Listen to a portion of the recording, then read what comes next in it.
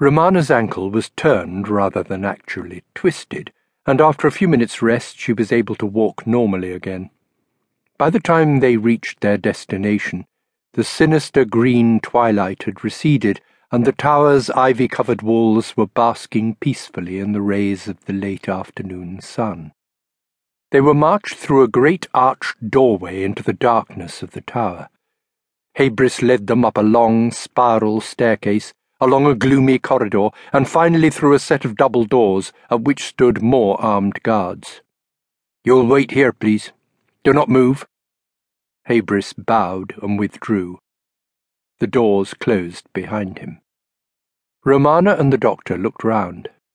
They were in a huge circular chamber, walls decorated with rich and sombre hangings.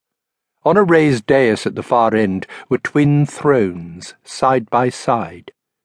The whole place had an atmosphere of gloomy splendour, and was obviously some kind of formal stateroom. Yet there was something odd about it, too, thought Romana, something incongruous, as though the room had originally been designed for some other purpose altogether.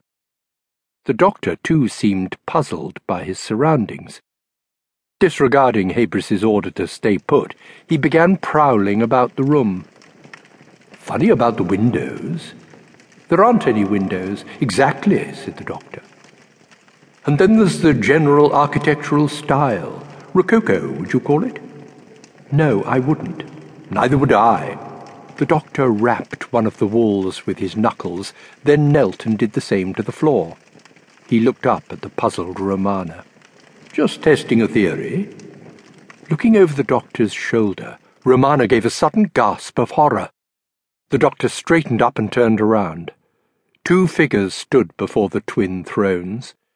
Presumably they had come through some hidden door, but the general effect was as if they had materialized from nowhere.